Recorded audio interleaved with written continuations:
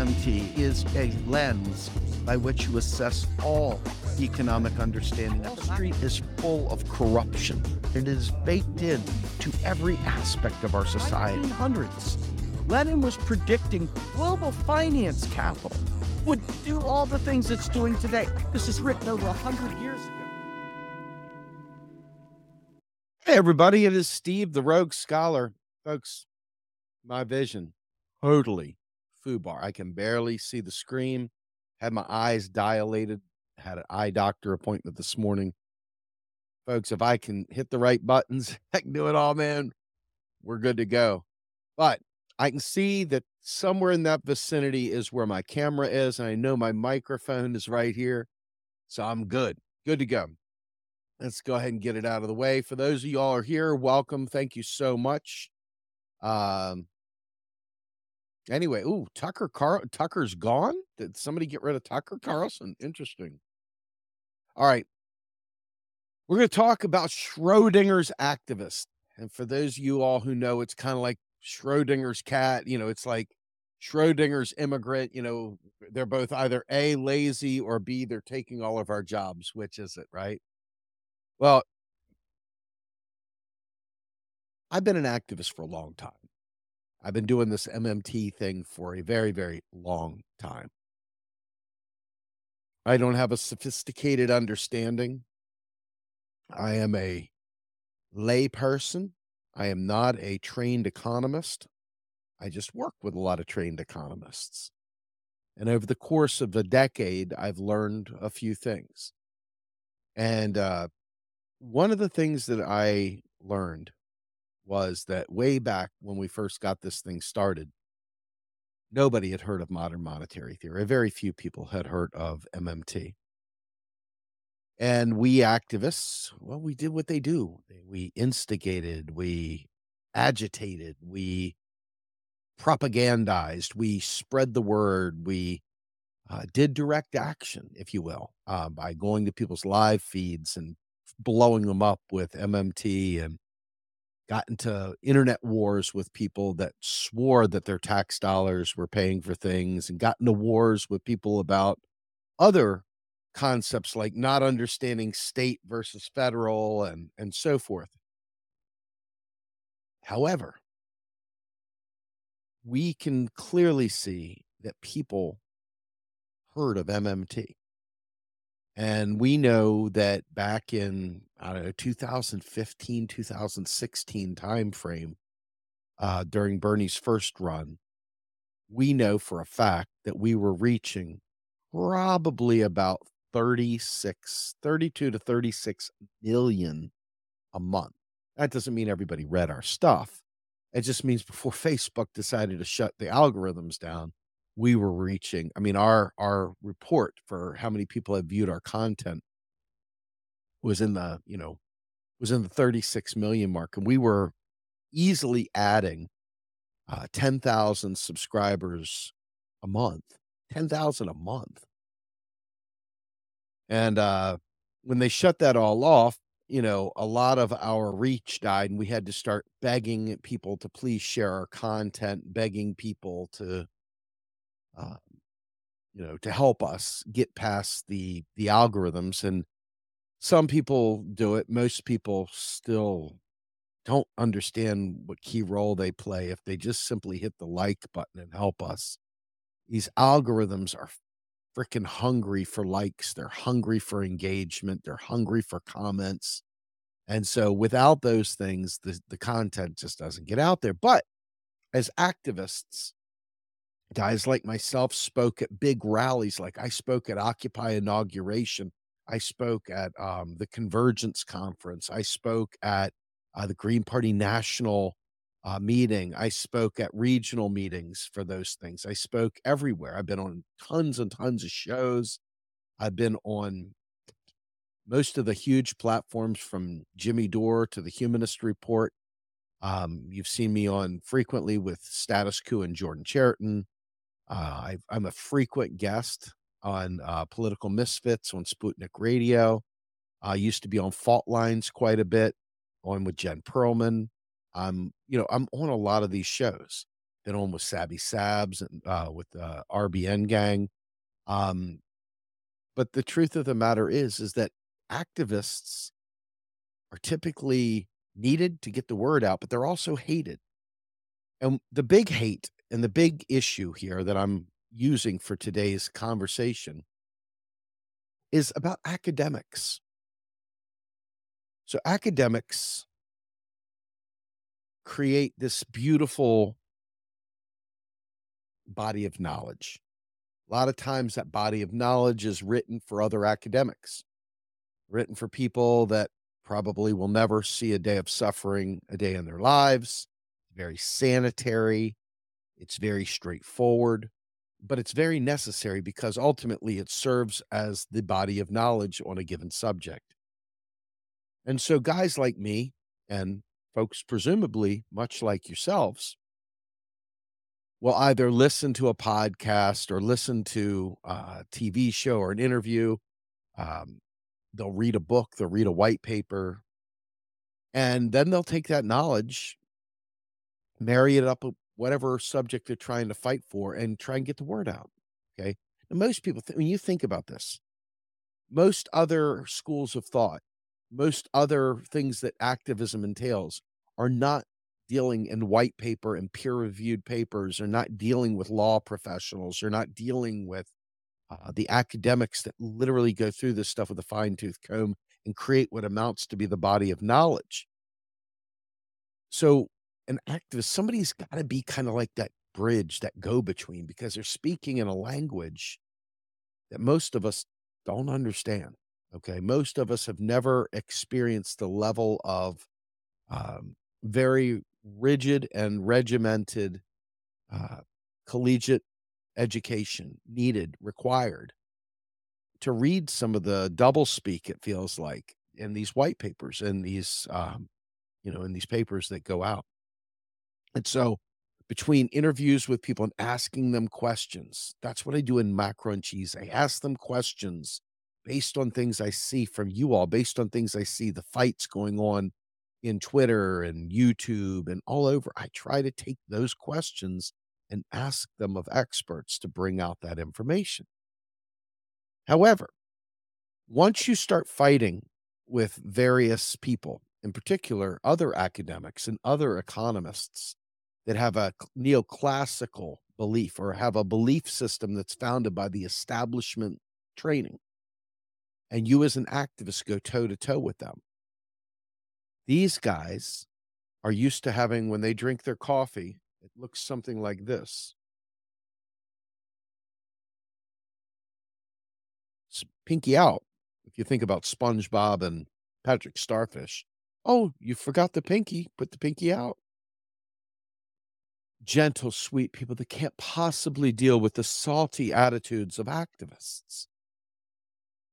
And so we have this one segment of the population that runs around shaming people and stuff like that for daring to use salty, regular people language. And they're offended by your, and they call you a cult member, and they punch down, okay? They punch down, if you will, at the activist who's been spreading the information. And interestingly, I see these academics writing papers. One such individual, Richard Murphy, recently wrote several papers and several articles where he isolated activists and basically said, you know, they're like a cult. And he even did some Godwin's law comparing it to Nazism. I mean, no joke, even comparing it to Nazism. And so one of the things that I really struggled with was, there's this whole kind of everybody comes together and apologizes for the activist, apologizes for, well, these activists don't have a really good understanding of the subject matter, which is true. And simultaneously, those academics that are not MMT, instead of reading the literature from peers, their comrades, their colleagues, right? They sit there and they look at Twitter at activists and they say, ah, MMT. Somebody simply said, "We can print as much money as we want and never go broke. We can buy everything." And they don't have the freaking deeper understanding of the limits of spending with real resources, with full employment. They don't have that fullness of knowledge. And so then, well, look, these guys don't know their ass from their elbow. Then somebody from the other side will come in and go, well, yes, it is unfortunate that there are some activists out there saying things that are not quite up to par. Not quite up to par. Yes, yes, yes, right?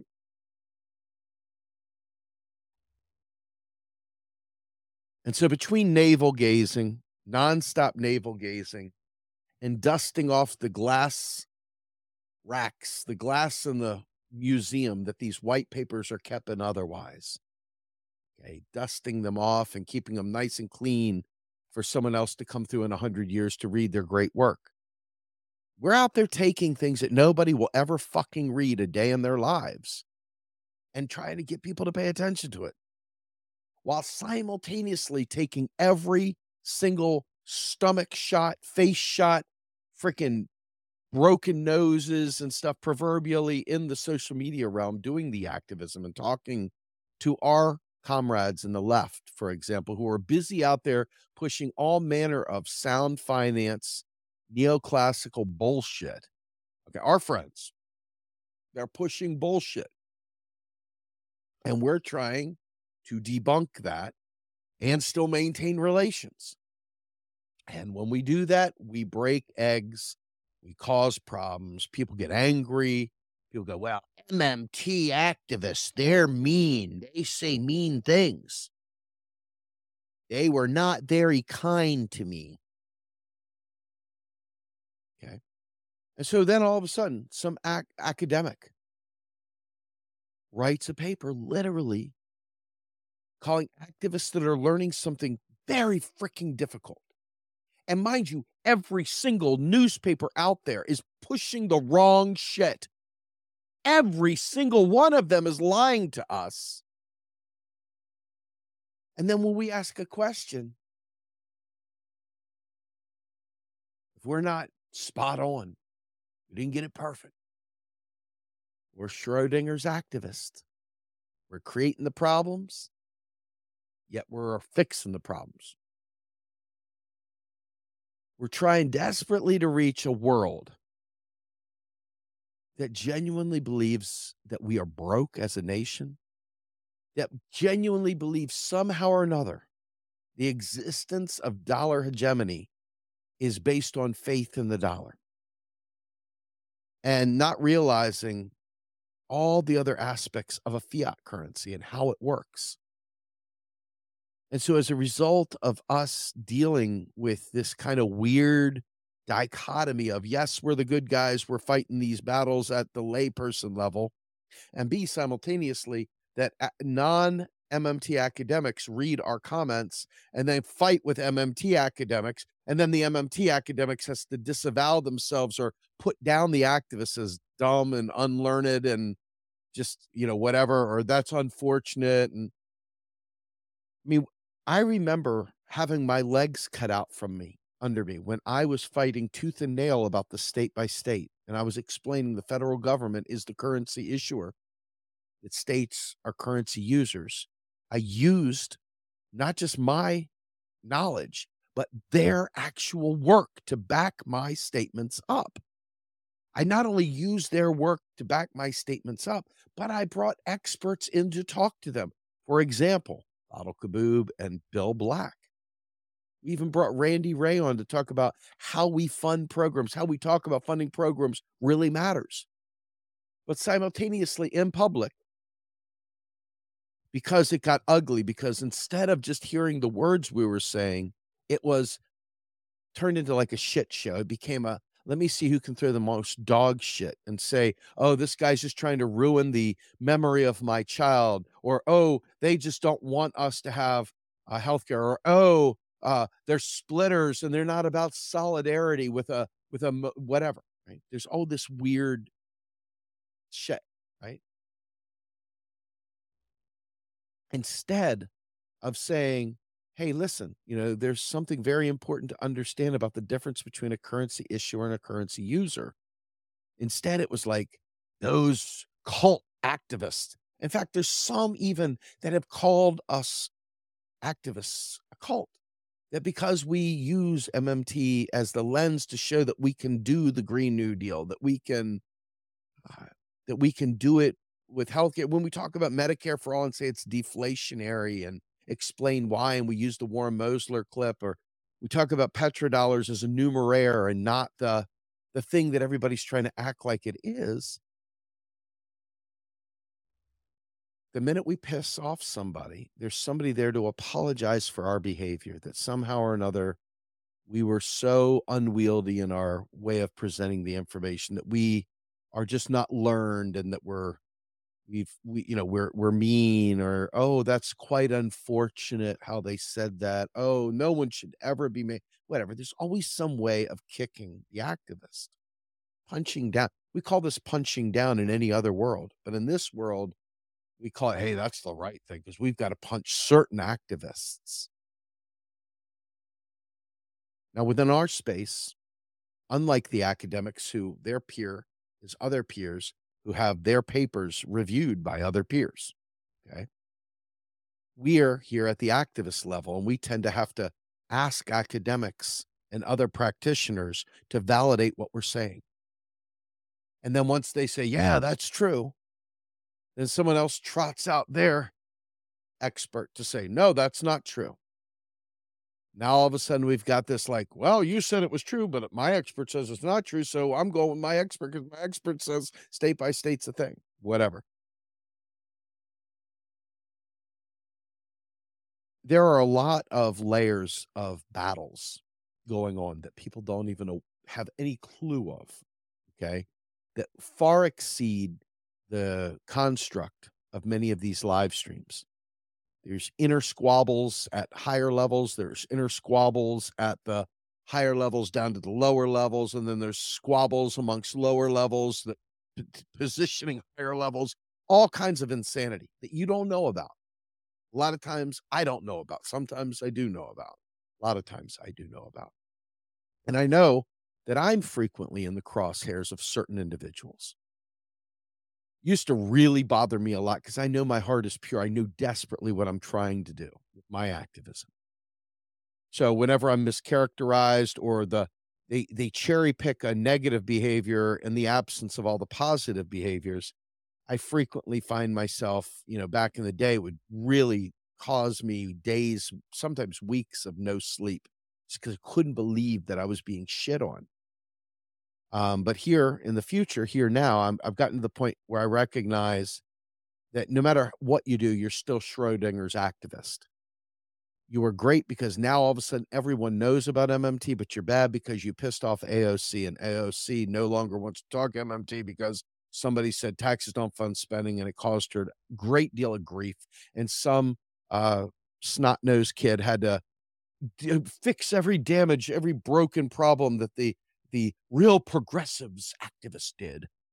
And now all of a sudden, now everything's okay.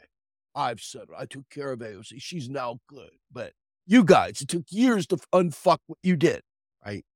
We're either not powerful or we're extremely powerful. Which is it, right?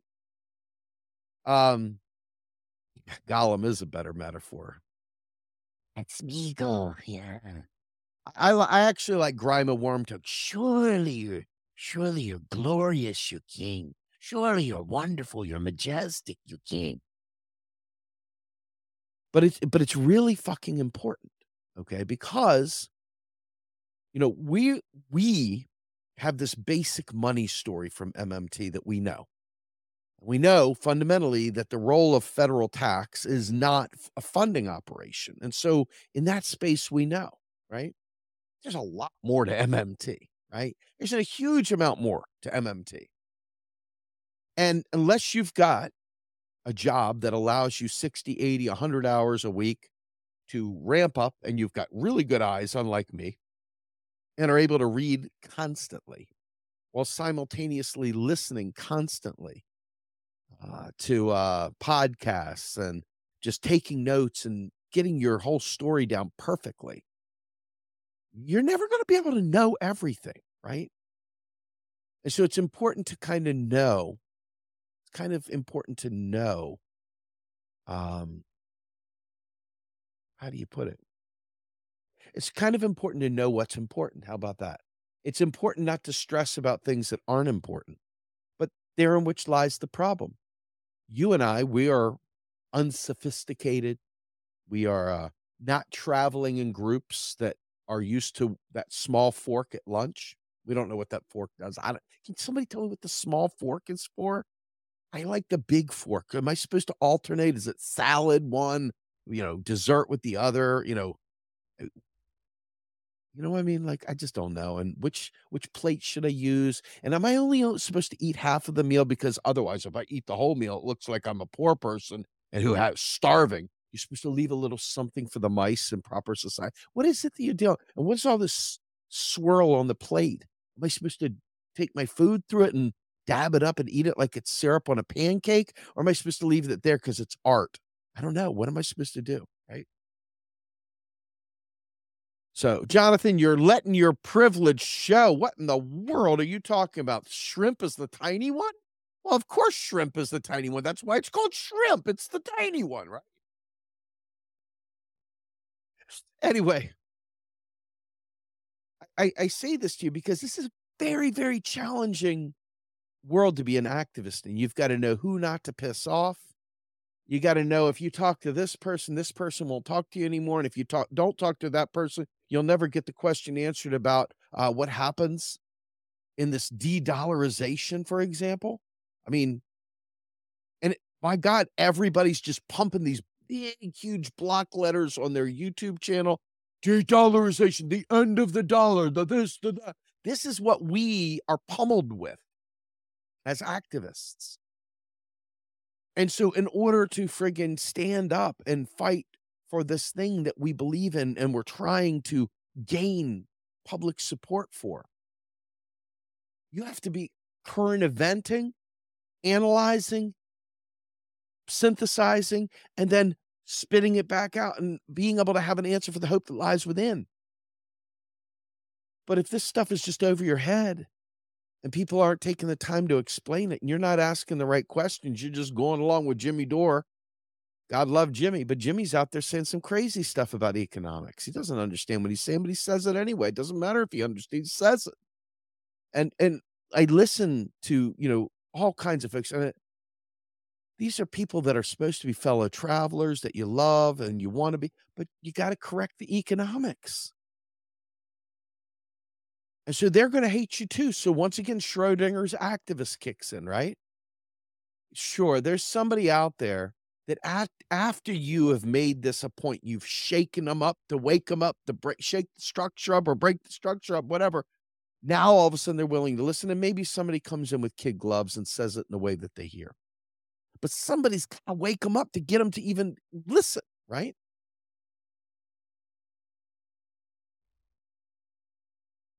I say this to you because, you know, if the, academics or the practitioners or whoever speak very short code cryptically and tell you not to worry, don't worry, this is nothing. And you're sitting there, you got imagine going out there on Twitter and hypothetically, Danny Haifong, who I happen to have a great deal of admiration for with his understanding of China, but not know so much as understanding of economics, right? Like, I would definitely go to Danny for anything as it pertained to understanding China, just like Carl Jha is wonderful on that. But I'm not gonna go to Danny Haifong and ask him about economics, but a lot of his posts are about economics. And it's the hair on fire kind of stuff. "Oh, the end of the dollar is nigh," whatever. It's like, that's not really true though, right? And you want the left to get it right because we want the left to be successful. But they are given to hyperbolic economic takes and aren't necessarily so. So now you've got to deal with trying to find an academic or find a practitioner that can answer the question correctly and simultaneously be able to say it in a way that maybe Danny or Ajamu or Jimmy Dore or uh, Chris Hedges or any of these people out there that they'll hear it and get it. And unfortunately, they don't listen to the MMT community about this stuff, you know? I listen to the stuff and you're trapped. You're trapped in this weird purgatory of if you ask a stupid question, they're not going to answer you. And at the same time, when you go to talk to these people that are spreading misinformation and disinformation in hyperbolic fashion, they're not listening to you either. And it's a very, very depressing place to be because, as I started this off with, guys like Richard Murphy, who's from the UK, who we talked about, me and Mike Hall talked about his nonsense paper about Mosler the other day. Guys like him will blame the ignorance of the people based on Twitter, based on their lack of understanding of what Mosler's saying. And so now all of a sudden, it's the activists that screwed up academia. Someday you'll have to explain that. I don't understand that because I know when I did papers in grad school, even when I was doing my PhD, I did not finish my PhD, but when I was doing my PhD, if you did not properly document your sources and use peer-reviewed material, you were gonna be in trouble. It wasn't gonna work out for you. So I oftentimes wonder how in the world these critics of MMT that lean on activists and blame activists for for having it wrong, right? Instead of going and punching up and instead of like someone like Richard Murphy taking on Stephanie Kelton, for example, right? He took on Warren Mosler, and Warren's more than strong enough and broad enough to take on Richard. Now, I don't have any question at all that Warren will tie Richard in knots. What I do have an issue with is that when activists try to support these things, other than just being willing, yes men clapping, art, right? When you contribute to the conversation and you're used as the reason why this academic failed to understand, you're used as the reason, if you will, okay, that, some academic has the wrong understanding of MMT and some trust fund baby is going to have to run out there and do a podcast on it and explain how it is, right? That's incredibly insulting. That's incredibly disingenuous and it's bad faith. And, you know, been doing this for a long, long time. And this kind of weird triangulation between the peers that should be battling, the academics should be battling one another, and the way the antagonists point at activists, and then the way that the MMT folks say, well, they don't know what they're talking about, so deal with me. It's kind of like both punching down. And instead of just automatically going up here, why in the world would an activist be in the crosshairs between academics? Why would that be? I don't understand why would an academic ever need to apologize for an activist? Why are activists not able to be seen as agitators and propagandists like they're supposed to be, like from the dawn of time? Like going all the way back to fucking Lenin even, who talked about the need for agitation and the need for education and the need for, people talking to one another. When nobody knew of MMT, I remember getting grilled 24/7 because I dared say federal taxes do not fund programs, period. Okay. And then some chucklehead came in and said, well, what about the TGA? What about the TGA? The Treasury's General Account. Okay. We've already talked about this. I'm not going to talk about it for much. But the TGA is inside the government. Okay. It's not money outside because money doesn't really exist within the government. All right. That's not how it works. Government creates currency out of thin air, but this TGA exists. Okay. And it's kind of like the overdraft for all the checks that go out the door. They've got to make sure that these checks clear. And so this is the TGA, the Treasury's General Account. And so they just increment it up to show, hey, count's not negative. And that's what the TGA does. But the TGA is this big deal with some people, especially new people learning it that are very, very into esoteric things. Well, what about the TGA, Steve?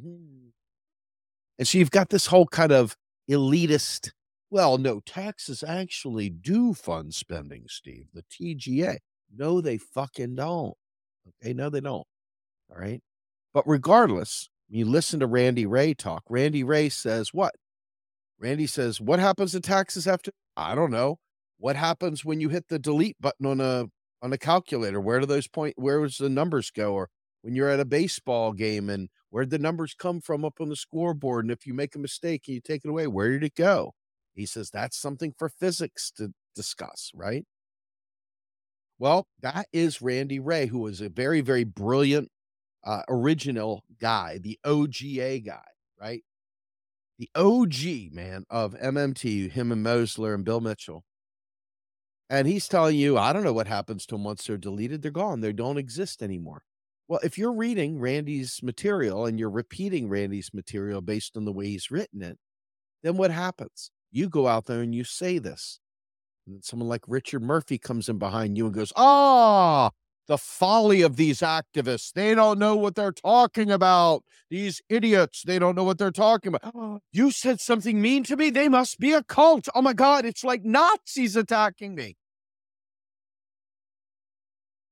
But this is where we're left at. And it's kind of a weird middle of the road, screwed kind of nobody wants to claim you and nobody wants to lose you either. They want you to keep putting it out there. They want you to keep promoting it. And yet at the same time, they'd like you to shut your mouth. They'd like to diminish your presence, diminish your reach, not share your work, not acknowledge your work, not recommend your work, not anything your work, just completely treat you as if you don't exist. And then simultaneously, when somebody complains about it, be like, yeah, those guys over there, they're real assholes. But these guys over here are good. Those guys, they're assholes. This Schrodinger's activist model that I'm talking about here has come up so many times. It's not even funny. And there is a group of people that are gleeful to punch down at activists. Yes. There is a group of people gleeful to punch down. And I'm really disappointed. I'm just gonna be honest with you. I'm really disappointed, right? Right now, I know enough about reserve accounting to probably get you guys better than you are today, but maybe not where you need to be quote unquote passable within some of these spaces. And so if you went out there and you said some of this stuff within some of those spaces, you might get slapped down as you don't know what you're talking about. It's not true. I mean, you do, but you're learning, right? And you're trying. And in a world where no one gets this shit right, but a handful, a small, tiny group of people, this tiny, tiny, tiny, tiny, tiny, tiny, tiny, tiny, tiny, tiny, tiny group of people. And you're taking the time to try to learn it and try to get others to learn it and get others to be interested in it. You should get a fucking Nobel Prize for that. You should get some sort of fucking, I don't know, free cheeseburgers for life or something, free Slurpees, something. You should always get like a like on your tweets or something to grandfather in because it's a lot of hard, thankless work. And you and I, as activists, should not be the punching bags at the bottom of these academic back and forths.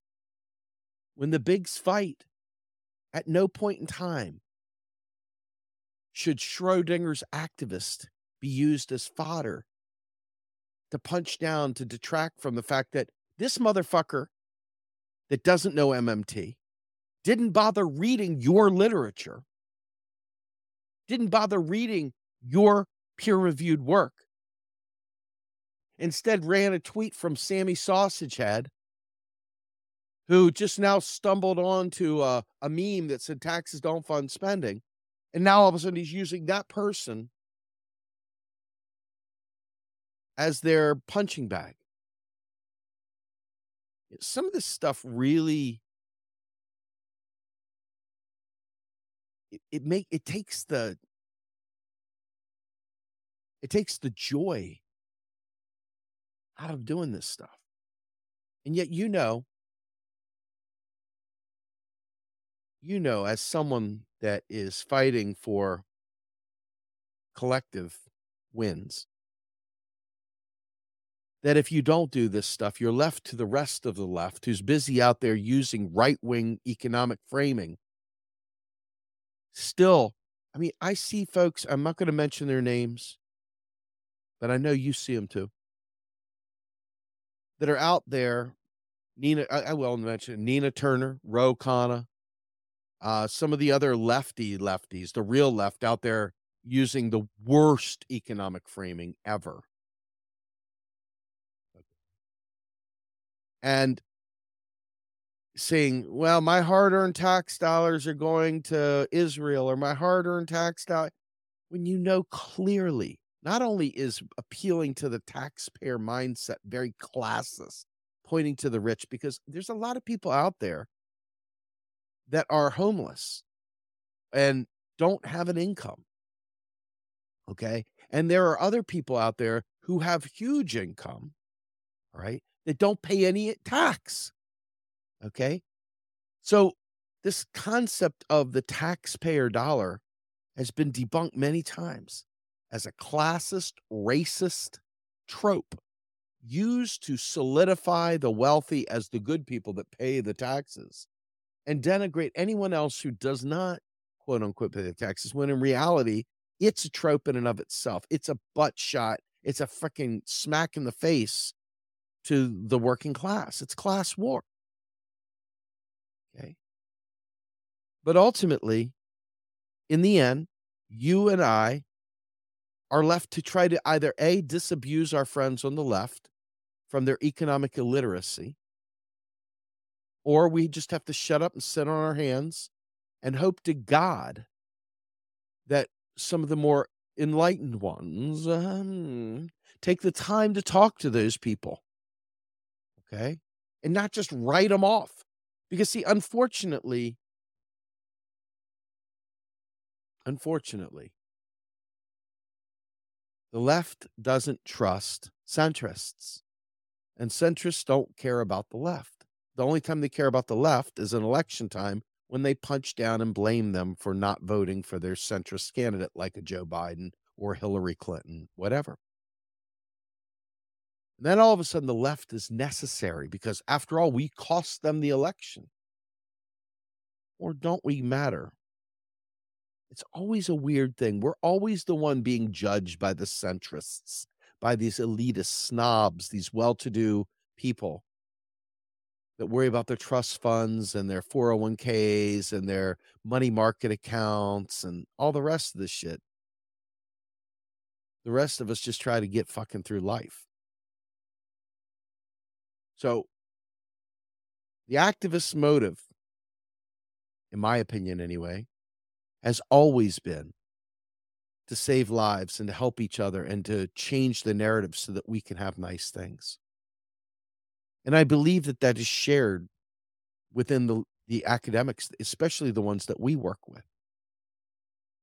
Unfortunately, because of the political nonsense this country, in particular the US, has, there's a lot of patty caking with the Democratic Party. And when they get things very wrong, I mean, sure, it's a point of disagreement, sure, whatever. But for guys like me and for, I'm presuming, people like you, when they get it wrong and they raise taxes or they raise interest rates, it may be true that raising taxes and raising interest rates maybe don't fundamentally force unemployment. But at the very least, they signal to industry to lay people off. And so people at the bottom, once again, get laid off. That's real. You can't pay your mortgage. You can't pay your electric bill. You can't take care of your family. So activism has a very different goal, in my opinion, very different purpose and being. I think there's a lot of really, really great academics, people that I know and love and care about very much so within the MMT community at large and the greater academic community, which is not necessarily MMT by itself. But this concept of activists being the bane of everyone's existence, the reason why other academics don't understand MMT, I think it needs to be shattered. I think we need to absolutely be vicious in cutting that one off. If you're an academic, message to academics, let's just get this straight.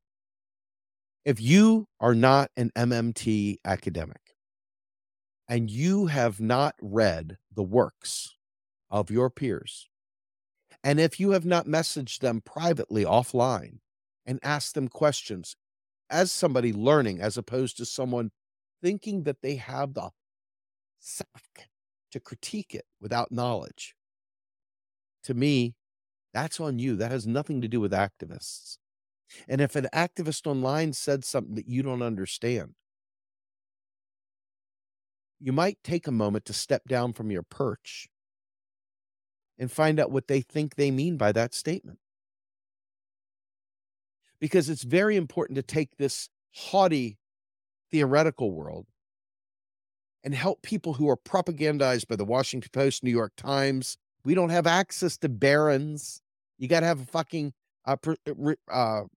subscription for that. You don't have access to the New York Times, even though it's a lot of propaganda, but that's what they quote because it costs a lot of money to have a subscription to the New York Times. And you don't have a subscription to some rando's investment portfolio channel, or maybe you don't have $700 to subscribe to every single Substack now that everybody's trying to get paid for every post they make with Substack.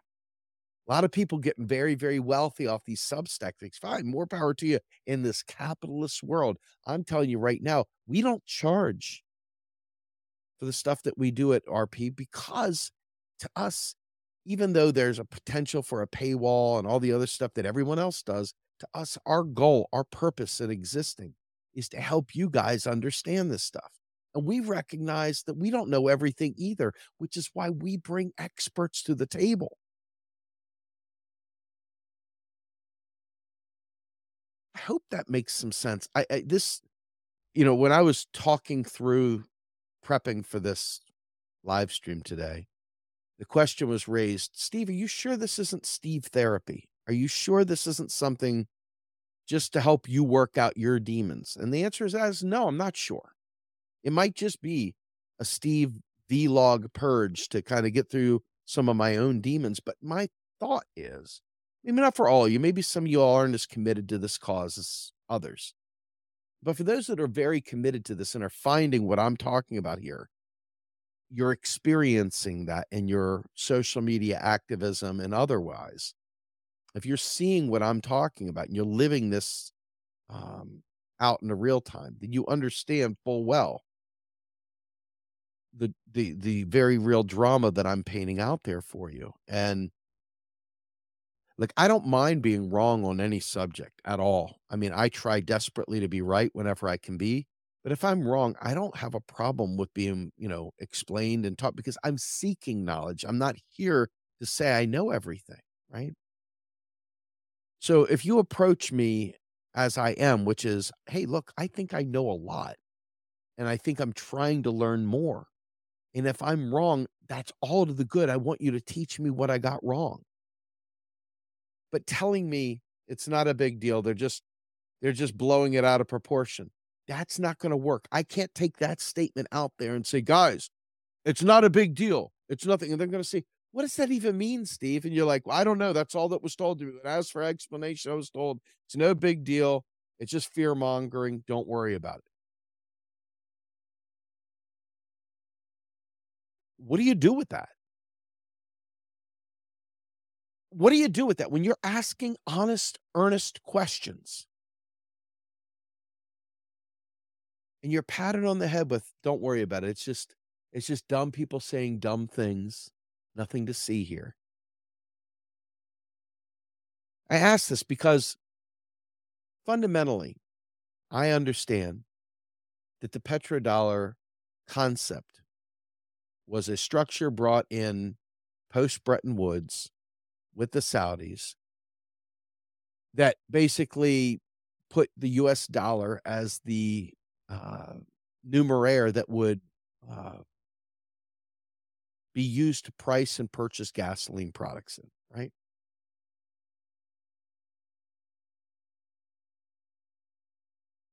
And I guess at some level that's satisfying, but it's not really satisfying because you know that every fucking show you go to on the left is somebody saying, "The end of the petrodollar is here. They're looking at the petro one." Everybody under the sun, "Oh my God, petro one. What petro?" Oh. It's like, have you ever used a petrodollar before? No. Has anyone used a petrodollar before? No. What is a petrodollar? Oh, it's a pricing mechanism. It's a numeraire. In other words, it's pointing to a price priced in US dollars. Okay. So what does that mean? Well, there's probably a lot more depth that one can go into. The reason why it doesn't matter to someone like a Warren Mosler about the petrodollar. Wouldn't you like to know the 15 things below that versus, it's no big deal? Or when you talk about the deficit myth and you say, well, taxes are used to offset spending and make room for additional spending. It's like, well, why are you taxing me based on what? Why aren't you taxing the rich? Oh, I know why. Because taxes don't fund spending. But if I allow every single person to be able to access these resources too quickly without production to match that, it's going to create huge shocks to the supply chain like what we experienced during the pandemic. So what's the difference with taxes at the rich? Well, we're making room, we're offsetting spending. Well, who's going to spend on these things? It would be the people down here because that guy up there only still needs to buy a couple loaves of bread. He may have trillions of dollars, but his spending isn't going on loaves of bread. That's us. So the real economy where you and I live, okay, that's a totally different ball of cheese, isn't it? And so each of these steps has very, very important points. No, that's nothing to worry about. Don't worry about. Okay, I won't worry about it. But yet, when I go to talk to other people to try and convince them not to worry about it, you need to know more information. I need more information to back up why that doesn't matter. Do you understand what I'm saying? Like, this is the disconnect because up here, petrodollar, these guys that understand it roll their eyes. They're like, right? But then down here, it's like, "Don't do the petrodollar." Oh, so what do? Hey, you're like messaging. Dun, dun, dun, dun, dun, dun, dun. Hey, expert up top, I need reinforcements. I need help. Give me more documentation to show why this is a giant nothing burger so that I can respond in kind. It's like, thou shalt not have additional information. Thou shalt allow only the clerics of the holies to read the good word. You parishioners shall only be receiving the word through my inspired voice. Like the Catholic Church.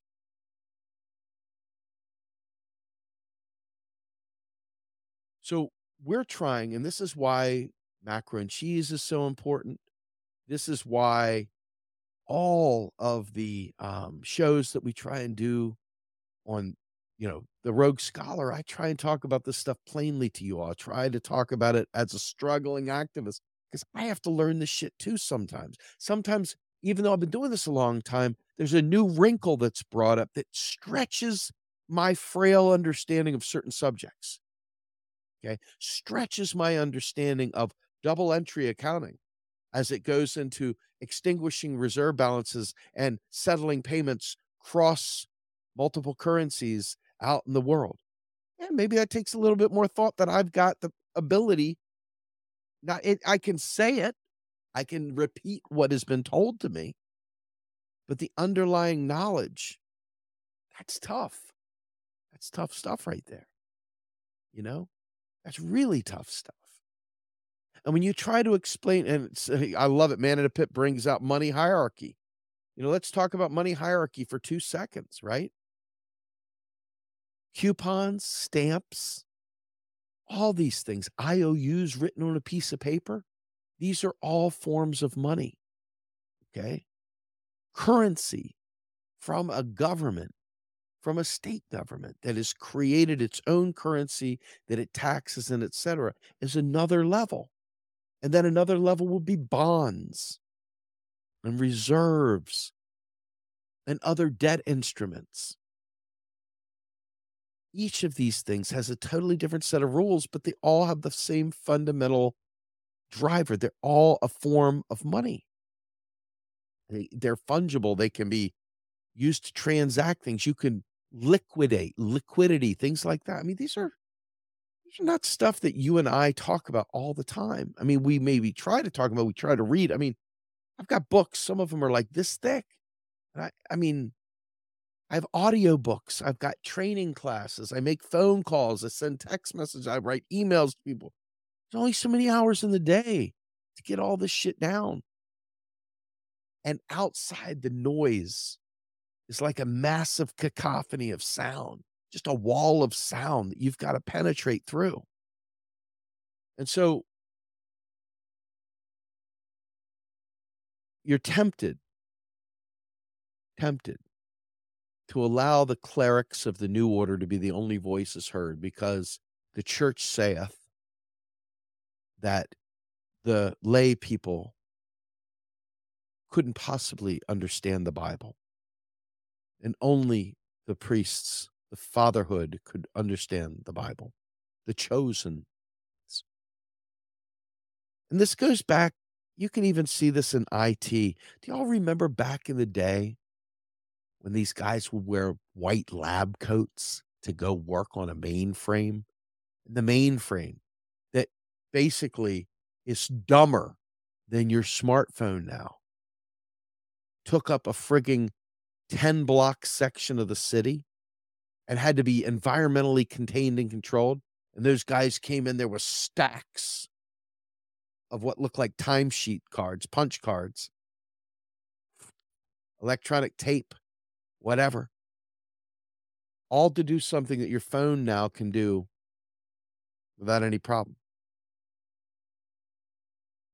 They kept things intentionally difficult.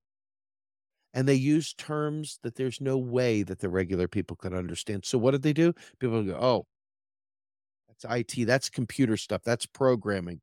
That's too smart for me. I can't figure out. I just have to trust the programmers."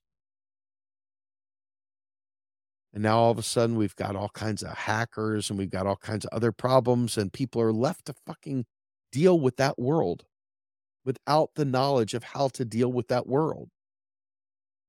And sure, there's maybe 5 or 6, people that really know their shit when it comes to IT that you probably and those people that probably says, "Oh, you should get this VPN service, Nord VPN or whatever, or you should do this." That's great. You have access. But it's just like investing. If you don't know, you don't know. And if somebody isn't willing to tell you, you will never know. And if you do take a chance on trying to change the world by explaining to people, there's a chance you'll say something incorrect. And there's another chance that somebody above you will punch down on you for wrecking some non-MMT academic's world, because they're going to use you because they don't have the courage and conviction to read other academics' papers and judge the theory by their peer-reviewed work. Instead, they punch down at activists. And that, my friends, is the story of Schrödinger's activists. We're either good and we help spread the word about their work, or bad because we misrepresent it and give all these academics room to criticize those mean MMTers because they dared to say austerity is fucking murder and mean it. No apologies, brother. No apologies, sister. I'm here to tell you I'm fighting for people that have it way worse than you and I, way wronger than you and I, way more incorrect than you and I. And this is the problem. When you live in a bubble where everybody knows everything and they're smart and they're brilliant, everybody else is just other. And when you're down in the other zone, you've got to deal with a million storylines. It's just complete chaos and bedlam. Complete chaos and bedlam. So I'm going to go ahead and end this stream. Yeah, it was probably part therapy for me, but I tried to keep it respectful and in the lines and make the case that, hey, listen, we need the people that are smart to be able to take the time to explain stuff to us without fucking shitting on us. Okay. And also, we need other academics to recognize, hey, if you're judging their academic work through my Twitter, can you please do me a favor and grow up, Peter Pan, Count Chocula, and start talking to your comrades and your colleagues and learn their work? And I guess for you all, I want to both encourage you and caution you. This is a very, very important subject. It's a very important subject. And even though I am of the mindset that we can't vote our way to the things we need, it's good to radicalize people by showing them that we could have these things, but we're not having them and why. So I hope that you stick around. I hope that you continue learning.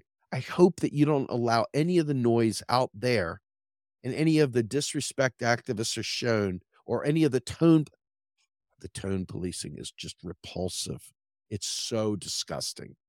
It is like the most grotesque perversion I've ever seen in my life, but it reigns large. So if you're a victim of tone policing or a victim of anybody, well, actually, I would say it different. I would say it much more gentle than if you're in that crowd, fuck God, it's every direction.